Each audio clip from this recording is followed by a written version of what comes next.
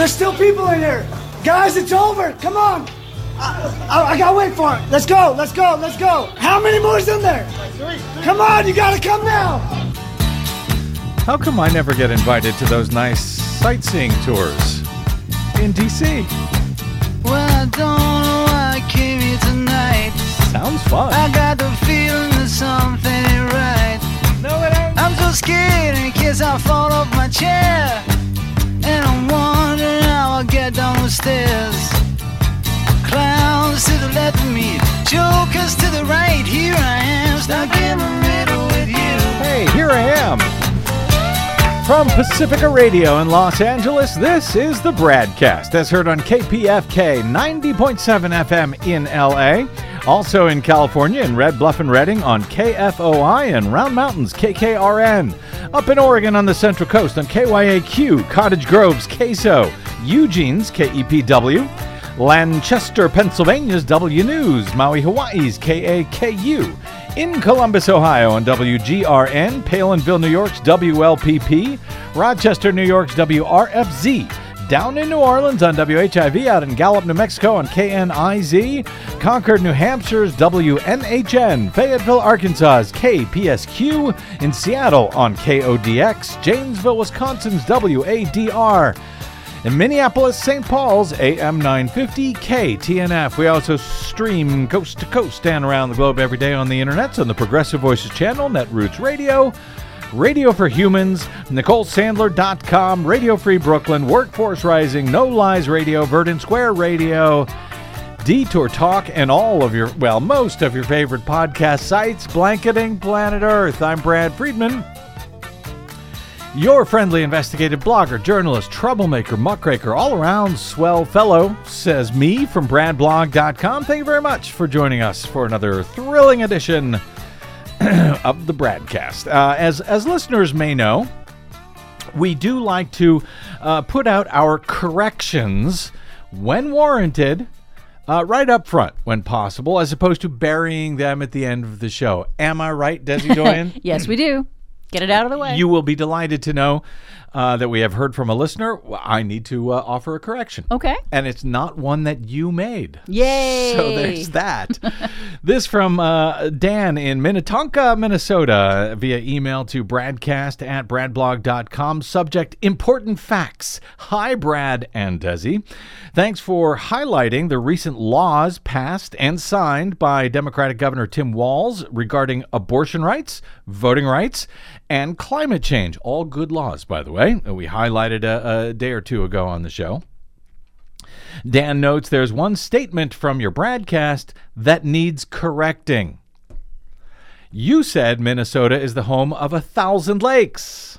Actually, it's 10,000 lakes. Yes, that's true. And even though I made the mistake, clearly, Des, you're the producer. It's your fault for not catching that. I should have heard it and caught it and corrected it immediately. I am so sorry. Dan, well, you should I be. regret my Dan, error. I'm glad you do. Dan notes it's printed on our vehicle license plates. He says, I know it's just an estimate. The actual count is closer to 13,000. Now that I did not know. But, well, there you go. He is right, of course. It is embarrassing. I stand corrected. Thank you, Dan. He then goes on to add, here's the other fact that the rest of the nation should never forget. Minnesota was the only state to vote against Ronald Reagan in the 1984 presidential election, which is true, although it should be noted that Reagan was running against Minnesota native Walter Mondale at the time. Nonetheless, I will agree with Dan's closing statement. He says, shame on all the rest of you 49 states. Dan in Minnetonka, Minnesota. Thank you very much, Dan. Appreciate that correction. In less enjoyable news today, however, Russia's barbaric assault and war crimes on its sovereign neighbor Ukraine increased overnight across largely the entire nation. It is what apparently some of our friends, sadly, on the left have shamefully found common ground on with folks like Donald Trump and others on the right. They seem to want autocratic imperial Russia to simply roll over and take over some or all parts of democratic Ukraine. Russia showered Kyiv, Lviv, and other major cities across Ukraine with what officials said was an unprecedented array of missiles on Thursday morning, stepping up its assault on the entire country.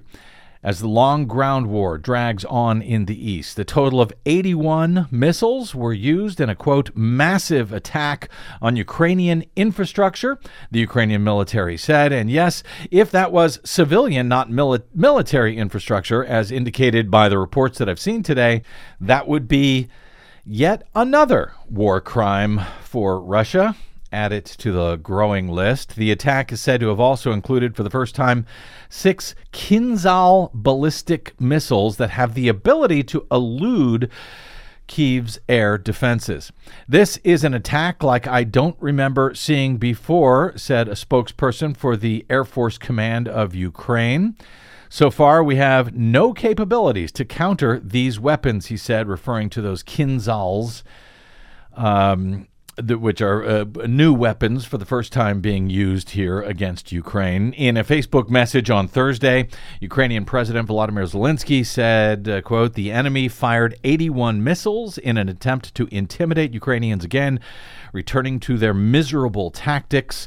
The occupiers can only terrorize civilians. That's all they can do, but it won't help them. They won't avoid responsibility for everything they have done, Zelensky said.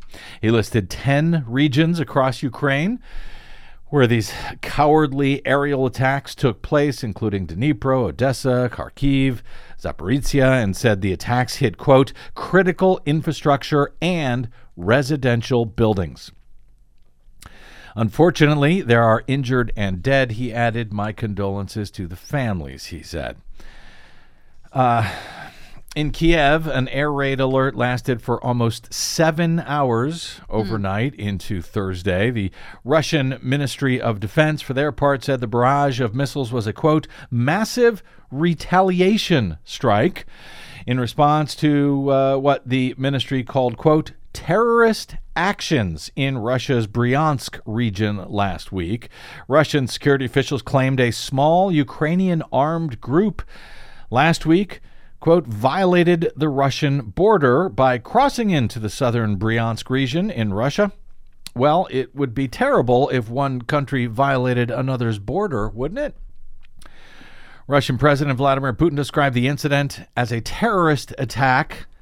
A local official said 2 civilians were killed. However, local media did not carry any images of the supposed incidents, any type of confrontation, or any alleged raid reported by Russian authorities. That, according to CNN, which said that they could not independently verify Russia's claims. The pretext by Russia for Thursday's attacks was dismissed by Kyiv's defense ministry, which likened the Kremlin's claims of, quote, retaliation to propaganda tactics used by the Nazi regime in justifying the use of V-1 flying bombs over London during World War II. Brothers in spirit, the ministry said, referring to the Kremlin and the Third Reich. So, even if the story of a band of Ukrainian nationals crossing into Russia is true, for which there appears to be no evidence yet, that would come after the entire Russian army, by and large, has invaded and or attacked the entire nation of Ukraine over the past year. After occupying parts of it, by the way, for the last 9 years since 2014.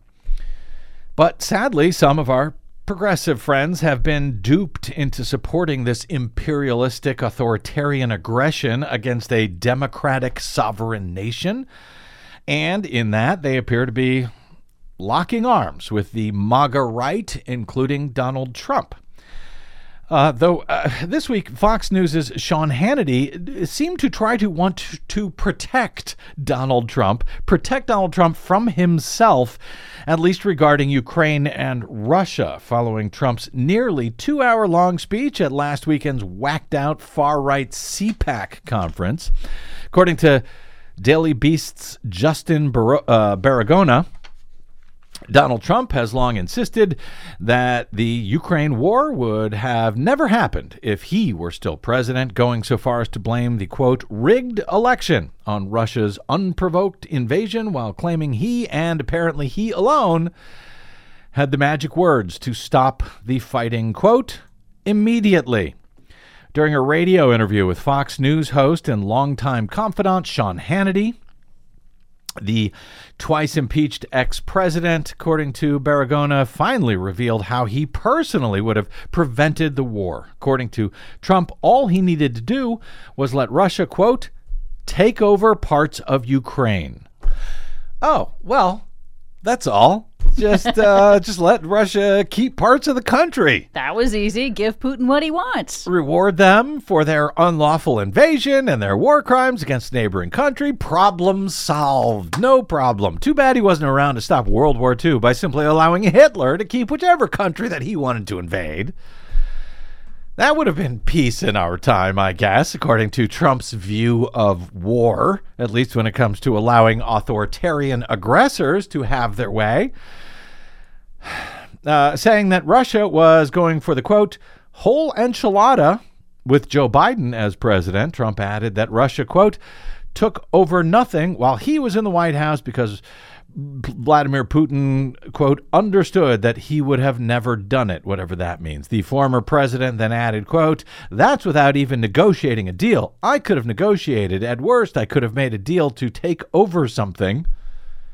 There are certain areas that are Russian-speaking areas, frankly, but you could have worked a deal. Worked a deal. In other words, a deal to allow Russia to have, just some of a neighboring country that did not belong to them and posed no threat to them. But here's where it gets fun. Later that evening, Hannity played excerpts of his exclusive interview with Trump on the radio that day on his primetime Fox News program, along with highlights of Trump and his bombastic speech at CPAC, though Hannity aired the segment featuring the ex-president boasting he could have stopped the war in Ukraine. He curiously omitted the portion where Trump revealed his plan to give away pieces of sovereign democratic Ukraine to authoritarian Russia. Instead, shortly after Trump says, quote, I could have negotiated, well, the audio quickly skips about 30 seconds of speaking time for some reason, before picking up again where the former president pivots to his complaint that, quote, China no longer respects the U.S. It's a very sloppy cut that you can hear if you know what to listen for. Now, earlier today, the 45th president of the United States, Donald Trump, he joined me on my radio show to discuss China, Russia, inflation, energy, and so much more. And here I ask him why he thinks Vladimir Putin would not have invaded Ukraine if he was president. Take a listen. Let me ask you about Ukraine. You've said that before. Why would it not have happened if you were president? Putin understood that you can't do it. You can't do it. Don't forget, under Bush, they take over Georgia. Under Obama, they took over Crimea. And under Biden, they're taking over everything. It looks like they're going to take over everything, the whole thing. They're going to go for the whole enchilada. They're going for everything. That's what it looks like to me. That's not what you hear on the fake news, but that's what it looks like to me. And under Trump, you know what they took over? They took over nothing, Russia. First president in a long time. He understood. He would have never done it. He would have never. That's without even negotiating a deal. I could have negotiated. China no longer respects the United States. Sad. Just on to the next topic there. Yep. Let's take out that part about, well, we could have given them a few pieces. They didn't even try that hard to edit it well. Even we can edit better than that. I can do better than that. Besides asserting that he would have stopped Russia from invading Ukraine by making a deal to let them, quote, take over something, Trump also said in the portion that was not aired by Fox that, quote, so many people are dying, more people are dying than is being reported, while reiterating that this would have never happened under his watch. So this follows recent weeks in which Trump has repeatedly bragged that it would be quote, easy to end the war in Ukraine, claiming that it would take him only a single day to reach a peace deal between Russia and Ukraine. Quote, "We could end the Ukraine conflict in 24 hours with the right leadership," he declared. Well, now we know how. Simply, force a sovereign nation to give up its sovereignty, and there you go. Problem solved. By the way, folks on the left that have been duped into finding common ground with that Yutz and other far right-wing isolationists and Putin supporters on this matter, that's who you're signing on with. A deal to take over something. That's who and what you are signing up with. That even on Fox News, they were too embarrassed to include that section on Sean Hannity's show. So congratulations for folks who are buying into that crap. Anyway, speaking of Fox, we haven't discussed in a while the $1.6 billion Dominion voting system defamation lawsuit against them. We haven't discussed that of late, as hundreds and hundreds of pages of evidence have been released as part of Dominion's motion for summary judgment against Fox for having lied about Dominion's voting and tabulation computers being used to steal the 2020 election from Donald Trump. And they knew that they lied about it, as the evidence shows. Despite lying repeatedly about it and giving those lies airtime following the election. Well, we haven't covered it much, among other reasons of late, because frankly, everyone else is now following and covering that story. That's good. Yes, the corporate media. So frankly, I'm not necessarily all that needed in that case to cover that story. They're doing a good job of plowing through all of that evidence. But I do want to note one point here. And I was reminded of this because, hearing Sean Hannity covering for Donald Trump by cutting out that uncomfortable part of his comments. Dominion is asking the judge to simply decide now in favor of Dominion without trial, claiming that, asking for summary judgment, claiming that, in fact, there are no disagreements between the two parties on the material facts of the case, and that should allow them to completely skip a trial on those facts and move straight to a trial on the damages, on liability, how much money Dominion should be awarded in this case. Now, at the same time, Fox, I believe, has also finalized its own filing for a summary judgment, hoping that the judge will simply toss out the entire case, no trial needed. In that case, toss it out in their favor. So, I don't want to mention any names here in case they turn out to be wrong about this. I don't want to embarrass anybody, but an attorney who I know well has been telling me privately for weeks now via email, as all of this evidence has been coming in from Dominion and from Fox based on all of their filings. This person has been telling me that the judge in this case must find on summary judgment in favor of Dominion based on the evidence, allowing the case then to go straight to skip a trial and go only to a trial on damages and liability. As this lawyer writes via email, quote, "There's been a good deal of coverage regarding the scandalous admissions by people at Fox from Murdoch on down. What isn't usually mentioned is that the info is part of a motion for summary judgment. If it's granted, Fox's liability for defamation will be established as a matter of law. The only issue to be tried would be damages."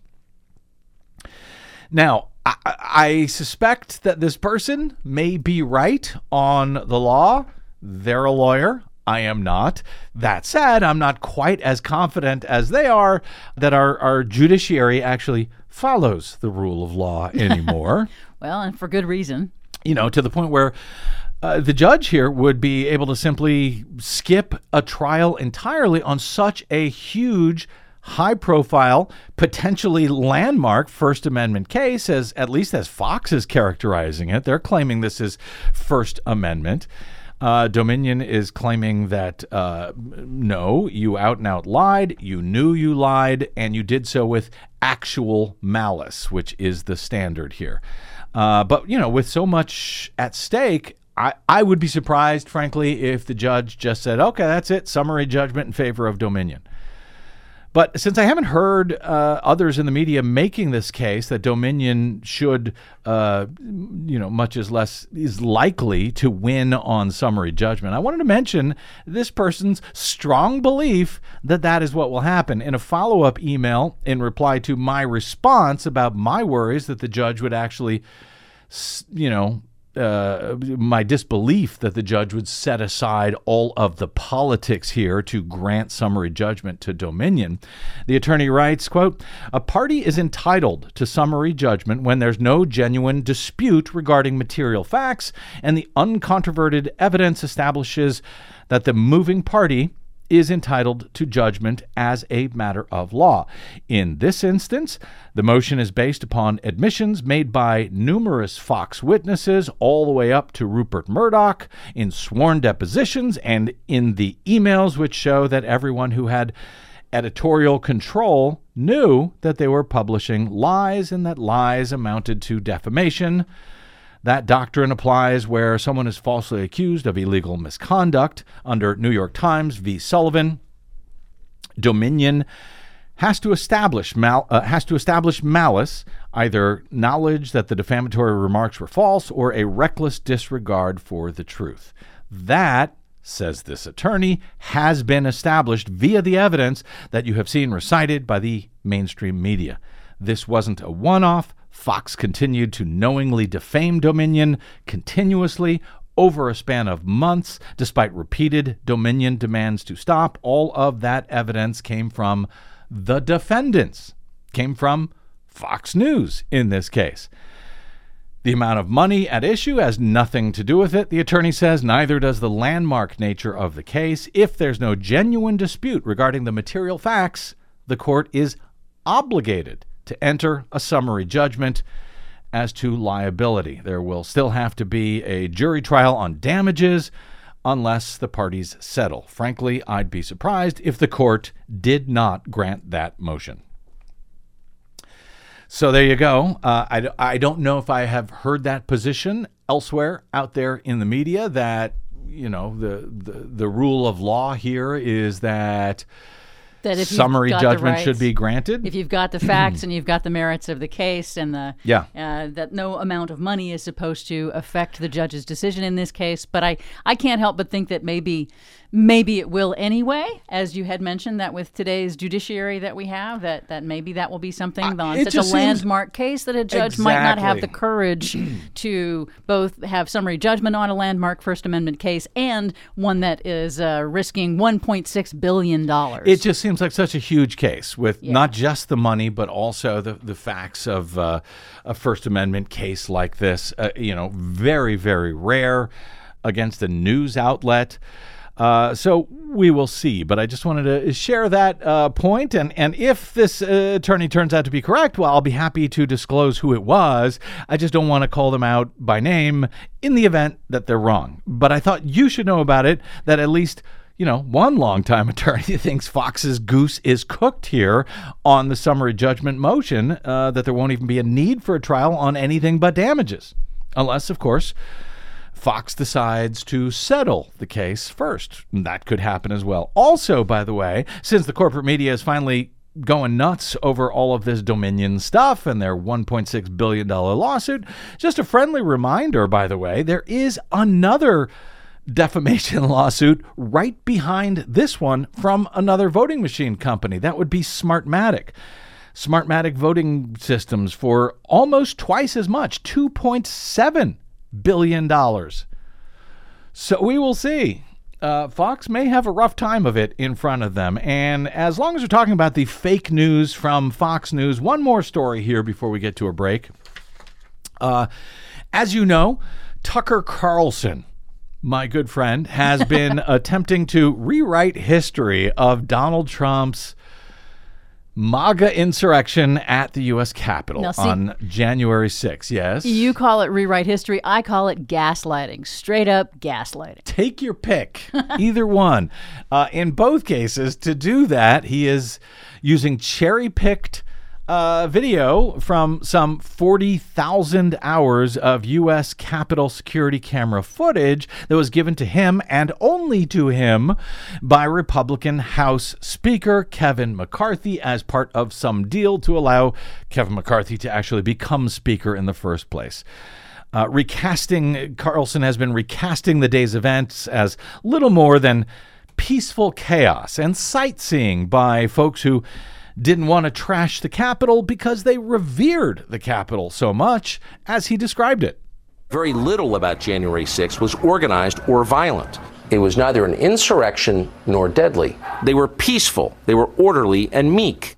These were not insurrectionists, they were sightseers. They're not destroying the Capitol. They obviously revere the Capitol. Obviously. They are meek and they revere the Capitol. They are just sightseers. Silly you for thinking otherwise. So, that's not working out well so far for Tucker Carlson, as the U.S. Capitol Police Chief, as we noted on our previous show, has pretty much savaged Tucker's rewritten history or gaslighting about an event where more than 140 cops were seriously injured. And even top Republicans in Congress have been slamming Tucker's false characterization of that day's events, since, many of them were actually there and know better about what actually happened. But since Tucker is in the mood to lie about history, I am happy to share some new video that was released today via NBC News in an exclusive that they begin this way. Quote, 2 years ago, a mob of rioters who believed former President Donald Trump's lies about the 2020 election viciously assaulted police, smashed out windows, stormed into an office, flipped over a giant conference table, and barricaded themselves inside the U.S. Capitol, readying themselves for a fight with police inside a suite of hideaway offices for U.S. senators. Those peaceful sightseers who revered the Capitol. One of the offices that federal prosecutors recently disclosed belonged to Republican Jim Risch, the 79-year-old junior senator from Idaho, where Trump is tremendously popular. That's right, the junior senator from Idaho is 79 years old. Just to give you an idea of the average age of our U.S. Senate. In any event, videos show a rioter, a number of them, but specifically one named Daniel D.J. Rodriguez. He has pleaded guilty to driving a stun gun into a police officer's neck, nearly killing him. Smashing out Senator Risch's window overlooking the Washington Monument and the National Mall, smashing it out from inside the office in an attempt to let more rioters into the building. Video released this week shows Risch's trashed desk and office. Here's a little bit of audio from that recently released tape. As you can hear, the insurrectionists rifling through the desk drawers and other storage cabinets in the office. The banging that you will hear is these guys, I believe it's Rodriguez, trying to smash out the window, and it's apparently shatter-resistant glass. Who has a knife? Scissors. Look for scissors and knife. I'll let her open this up. I need some, right there, scissors. What are we doing? We're gonna open this up looking for intel. We got green intel stuff. We got emergency prep plans. Open these up. What's in here, guys? Open these up. Let's go through it.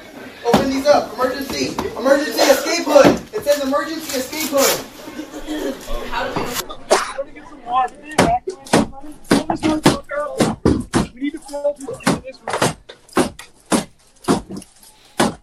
Oh God, I don't want anyone out there to Get in here! More people! God damn it!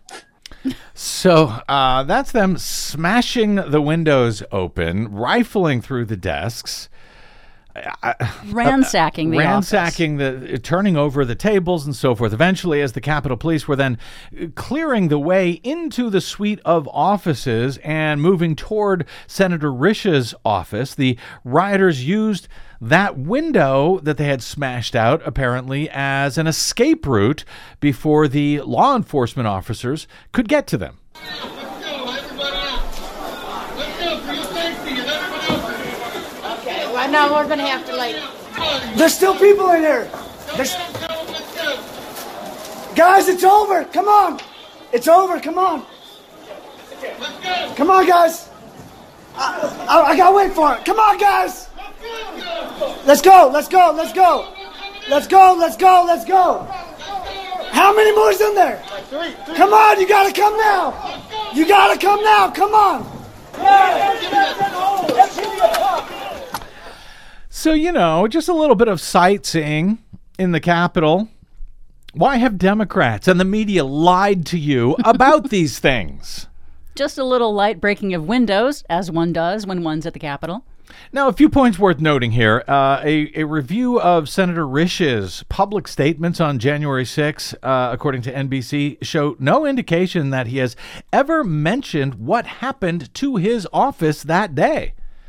Asked by NBC News this week about his office being trashed and told about the new footage of rioters in his hideaway office, Risch, again, a senator from Idaho, where Donald Trump reportedly won by more than 30 points back in 2020, well, Risch demurred. He said, "I don't do interviews on January 6, but thanks."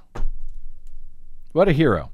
For the record, on the evening of January 6, after the rioters were finally cleared out of the Capitol hours later, Senator Risch actually voted to certify President Joe Biden's victory and condemned the attack at the time as, quote, unpatriotic and un-American in the extreme.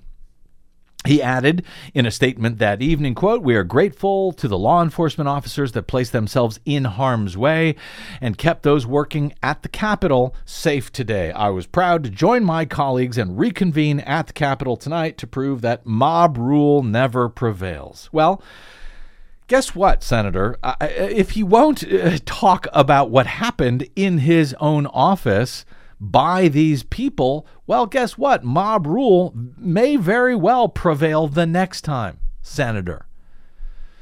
Daniel DJ Rodriguez, seen in other January 6 footage, driving a stun gun into the neck of Officer Michael Fanone of the Metropolitan Police Department, as one does during a sightseeing tour. He's seen in this new video inside the office suite around the time that first responders were rushing Fanone to the hospital after he had lost consciousness. You'll recall Fanone as the cop who was dragged down the stairs in front of the Capitol, pummeled and beaten by rioters who then tased him and crawled over him to enter the Capitol. In his admitted statement of offense, Rodriguez said that he had used several objects to try to smash Senator Risch's window before telling other rioters that he had used a stun gun on Fanone's neck. He admitted to all of this. Quote, "OMG, I did so much effing blank and got away. Tell you later," Rodriguez wrote in a Patriots 45 MAGA gang Telegram group after he had escaped Risch's office. Quote, "Tased the F out of the blue." So this was an exclusive, never-before-seen video, I guess, from NBC News. I can't understand why Tucker Carlson did not share that one with his viewers this week when trying to let them know what really happened at the Capitol on January 6th. But I do wish to thank him, actually, since had he not shared his deceptively edited attempt to rewrite history, to gaslight the nation, I might not have bothered to share that video with you guys at all. So I'm not sure Tucker's scheme is actually working out quite as well for him as he might have thought. Quick break, and we're back with some 2022 accountability news, at least for one of those 2020 election deniers, and our latest Green News Report with Desi Doyen. Yep. That's all ahead. I'm Brad Friedman, and this is the BradCast.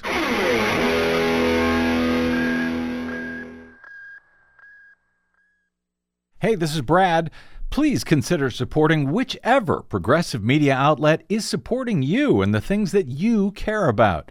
Most, just like us, do not receive corporate or political support. We all need your support to counter the powerful corporate media echo chamber. Right now, as much as ever. If you choose to support us, you can do it really easily, safely, and quickly via bradblog.com/donate. From Desi Doyen and myself, thank you.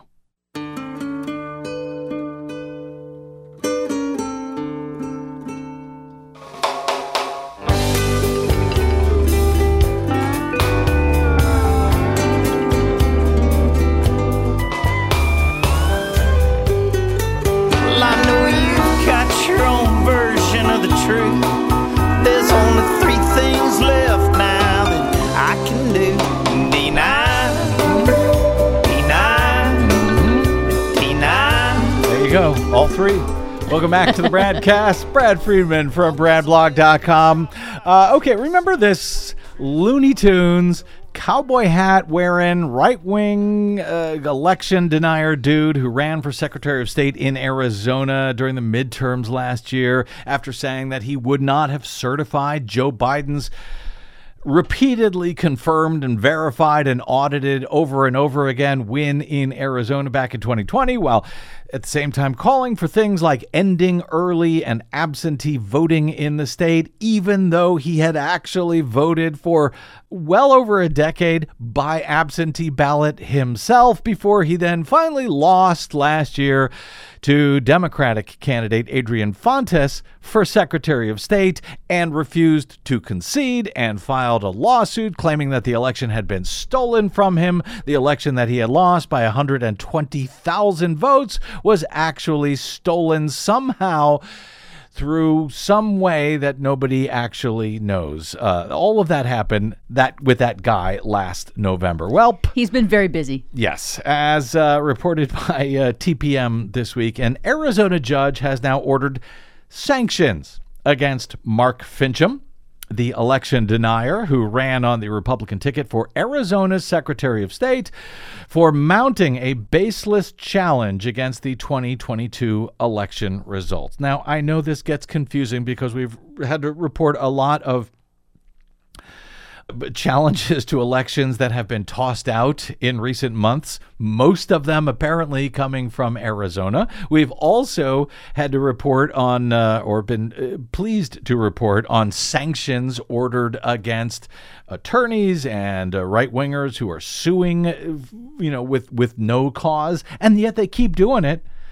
In any event, here's another one of those stories, another accountability story for one of these liars and deniers. Maricopa County Superior Court Judge Melissa Iyer-Julian said that Finchem and his attorney filed their lawsuit, quote, without substantial justification. She is now ordering him to pay, wait for it, $292 in court costs to his Democratic opponent, Adrian Fontes. That said, also, she is ordering that he pay attorney's fees for both Fontes and Governor Katie Hobbs, which will likely be considerably more than $292. Finchem's challenge, according to the judge's order, was, quote, groundless and, quote, filed in bad faith.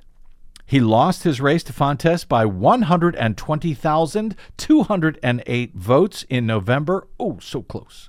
He filed a lawsuit in December seeking to redo the entire election under the false claim that the then Secretary of State, Katie Hobbs, had engaged in misconduct and that illegal votes were cast due to technical issues, rendering the final result unreliable. The county judge threw out the lawsuit soon after it was filed, so the decision this week was only on sanctions. Finchem has still not conceded to Fontes, who has since taken office. In her order, the Maricopa County judge said that while state court only awards sanctions in rare cases, Finchem's lawsuit qualified as one of them. Quote, none of contestant Finchem's allegations, even if true, would have changed the vote count enough to overcome the 120,000 votes he needed to affect the results of this election. As she wrote in her order, she pointed out that at one point Finchem withdrew his request to inspect ballots, suggesting that the inspection wouldn't go his way. This, quote, demonstrates that Fincham challenged his election loss despite knowing that his claims regarding misconduct and procedural irregularities were insufficient under the law to sustain the contest, the judge wrote. Mr. Fincham and bad actors like him cannot be permitted to avoid accountability. That, according to the newly seated Secretary of State, Adrian Fontes, in a statement released by his campaign.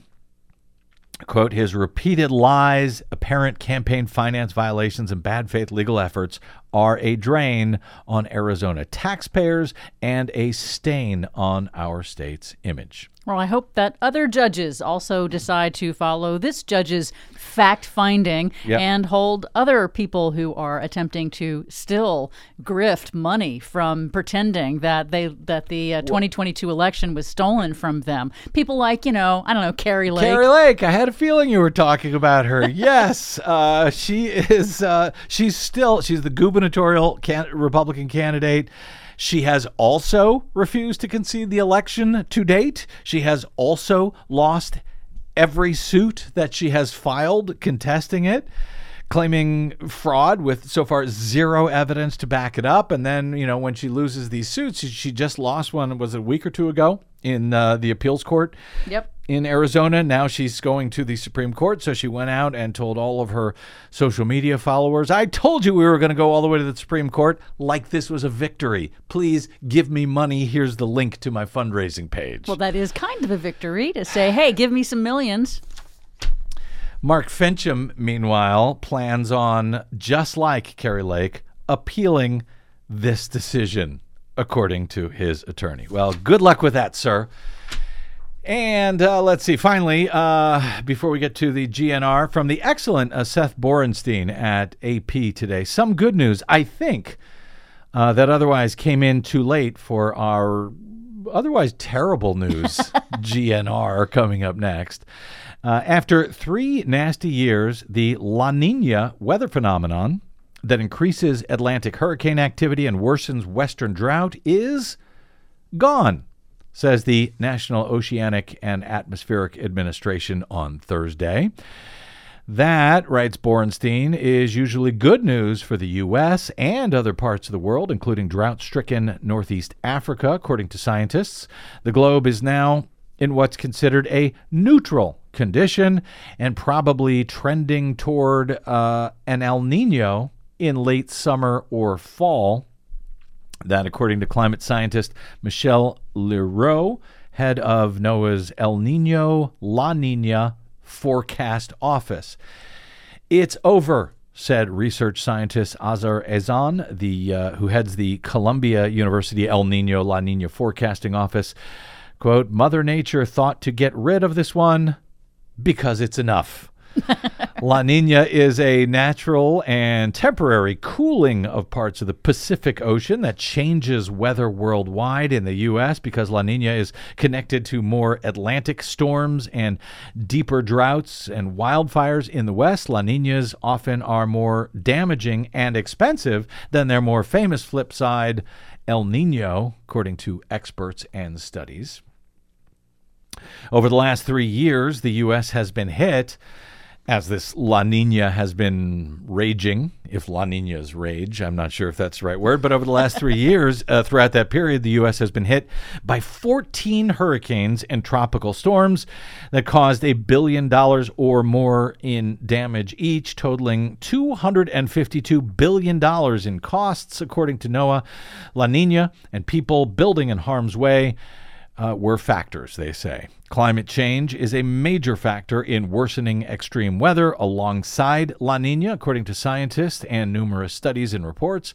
La Nina has also slightly dampened global average temperatures, keeping warming from breaking annual temperature records, while El Nino slightly turbocharges those temperatures. You've noted many times with all of the record temperatures we've seen around the globe this year, it would have been much worse had we not been in the middle of a cooling La Nina pattern. Correct, because basically what happens is out in the Pacific Ocean, it oscillates between cooler phases and warmer phases. The cooler phases being the La Nina, the warmer phase being the El Nino. When the Pacific Ocean, during an El Nino, it gets really warm and it burps out a lot of this heat, and that ends up causing, it gooses the global temperatures on average. So, and that in turn, that heat energy fuels these extreme weather events that we have seen that are just, like you said, turbocharged during El Nino. During El Nino. This was a La Nina, but it causes more storms, apparently. Or at least for the U.S., and it does have an effect on drought in Africa. So it's really important and good news that the La Nina has finally ended for Africa, at least. But, they have also forecast that an El Nino is potentially likely by the end of the year.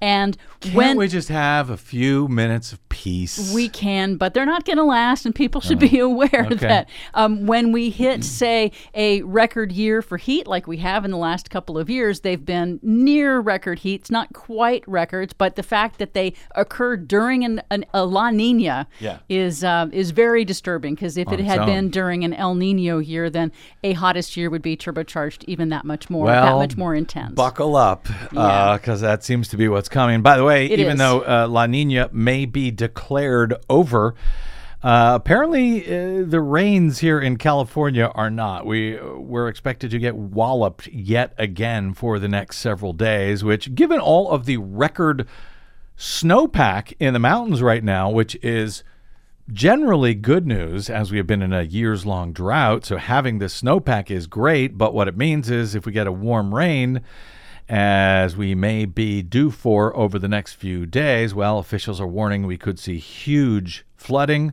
and mudslides over the next week or so. A lot of these areas, especially in Northern California, are still trying to clean up from the previous atmospheric rivers, those major storms that have come through. There are even people who are still being dug out of their homes that were, buried in 10, 15 feet of snow. And so we have more rain coming in on already saturated ground that's already going to swell already swollen rivers, and then on top of that, the rain falling on the snowpack that then could also melt the snowpack, which would add even more melting and even more flooding and push our reservoirs into some very interesting situations. We'll see how long they hold out and if they'll have to release even more water from the reservoirs into those already swollen rivers that are already flooding. So buckle up. This winter ain't over yet, at least not here in California. Green News Report is next on the BradCast. I'm Brad Friedman.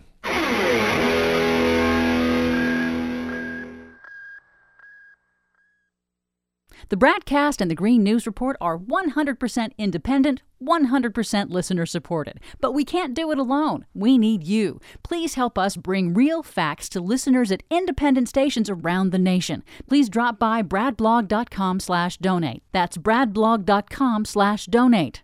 And thanks.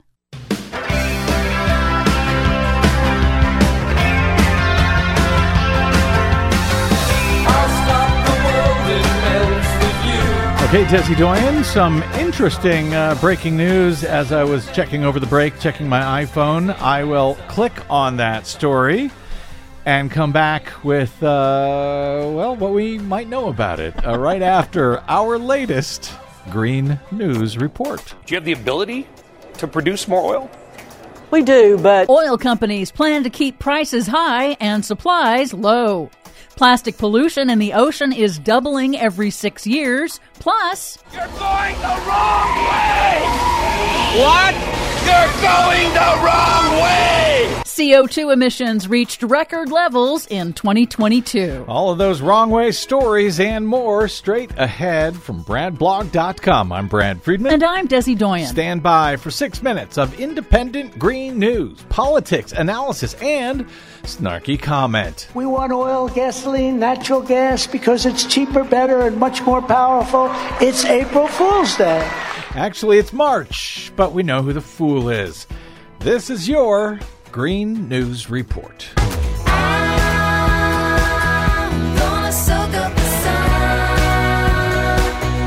Okay, Desi Doyen, it does sound like we got a lot of stories about going the wrong way here today. Yes, unfortunately, we do. Emissions of carbon dioxide reached a record high in 2022, according to the International Energy Agency, with countries emitting more carbon dioxide in the last year than in any other year on record dating back to 1900. It's due to a rebound in air travel from the pandemic and countries increasing use of coal for electricity amid Russia's invasion of Ukraine, disrupting global energy supplies. Annual CO2 emissions remain below pre-pandemic levels, so that's good, and the rise of wind and solar energy plus electric vehicles have helped offset the increase in fossil fuel pollution. So the emissions that are happening now are theoretically only temporary? Define temporary. I'd rather not.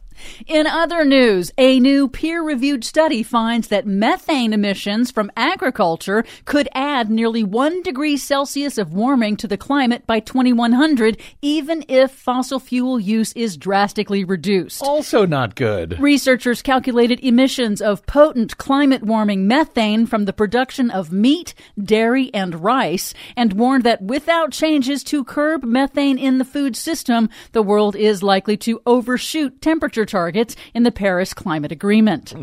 Heads up, U.S. retail gasoline prices are on the rise again and are likely to go even higher in coming months because the oil industry is reluctant to increase production while it's pulling in record profits. Of course. At an energy conference in Texas this week, the CEO of Occidental Petroleum, Vicki Hollub, told CNBC that they are focused on buying back shares and won't increase production to lower prices on American families. Why not use more of that money to drill more wells, to pump more oil, to theoretically bring down prices? Well, actually, I think prices are in a good place right now.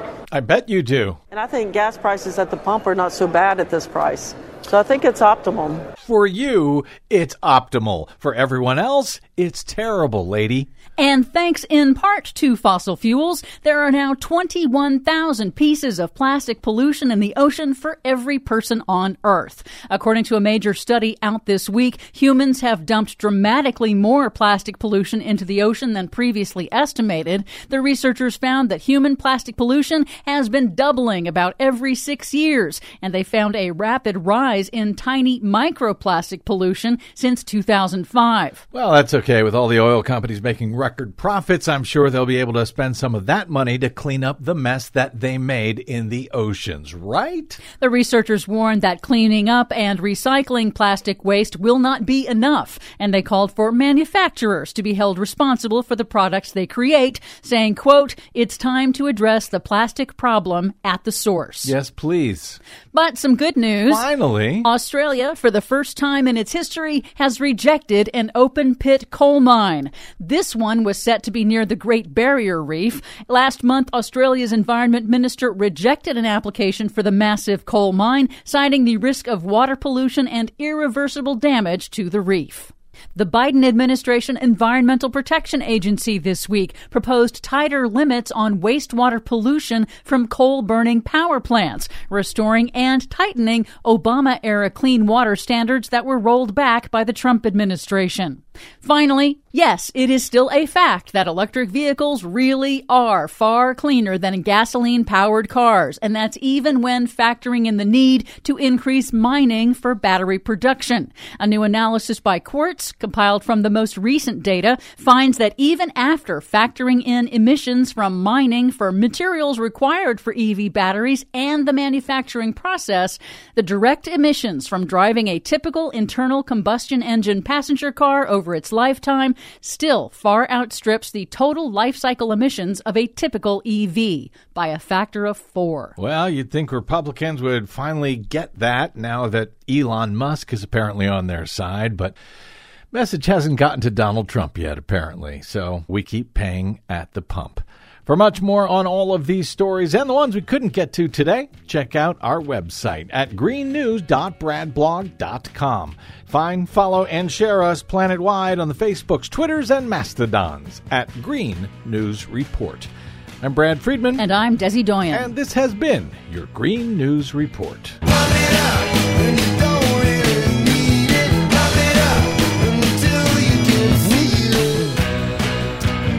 Well, very good. Thank you very much, Desi Doyen. Yes, so what is that breaking news? I have been reading this breaking news during the GNR there. The Manhattan District Attorney's Office recently signaled to Donald J. Trump's lawyers that he could face criminal charges for his role in the payment of hush money to a porn star, the strongest indication yet that prosecutors are nearing an indictment of the former president, according to 4 people with knowledge of the matter, writes the New York Times.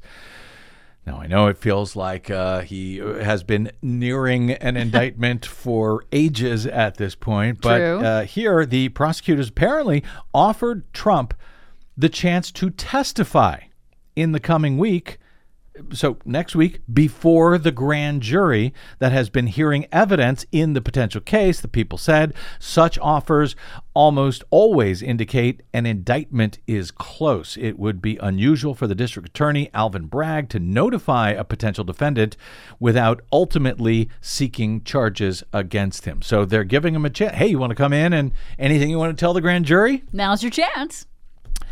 In New York, potential defendants have the right to answer questions in the grand jury before they are indicted, but they rarely testify, and Trump is likely to decline the offer. His lawyers could also meet privately with the prosecutors in hopes of fending off criminal charges. Any case would mark the first indictment of a former American president, and the Times notes could upend the 2024 presidential race. They also note while Bragg could become the first prosecutor to charge Mr. Trump, he might not be the last. And they then go on to note Georgia and the Fulton County District Attorney Fani Willis's investigation into a pretty huge criminal conspiracy that seems to have played out after the 2020 election in Georgia. Yeah, but there has been some changes in Georgia state law that might make it easier for the Georgia state legislature to try to muck with and mess with Fani Willis's investigation. To try to toss her out entirely. Yes, but I think it's going to be a while before that. I don't want a while. One hopes it will be a while. It'll be a few weeks before that can actually be passed in the Georgia state legislature and signed by the governor, and then they have to put together committees to do all this stuff. That said, Fani Willis, hey, now is a great time to get to work and finally file these indictments. Yes, if that's something that one is planning on doing, one might want to pick up the pace just a little bit on that. In the meantime, we can look forward, apparently, maybe, possibly, to Donald Trump being indicted soon in Manhattan. Maybe. I'll take Manhattan. All right, we got to get out. Thanks again to our producer, Desi Doyen, to all of you for spending a portion of your day or night with us. If you missed any portion of today's program or just want to go back and give it another listen, you can download it for free anytime at bradblog.com, where there is no paywall, thanks to those of you who support our work by clicking on a donate button or just going straight to bradblog.com/donate. We are 100% listener and reader supported, so thank you for that, and thank you in advance if you haven't donated ever or lately. Drop me email if you like. I am BradCast at bradblog.com. On the Facebooks, Twitters, and Mastodons, I am the Brad Blog. I will see you there. Till we see you here next time, I'm Brad Friedman. Good luck, world.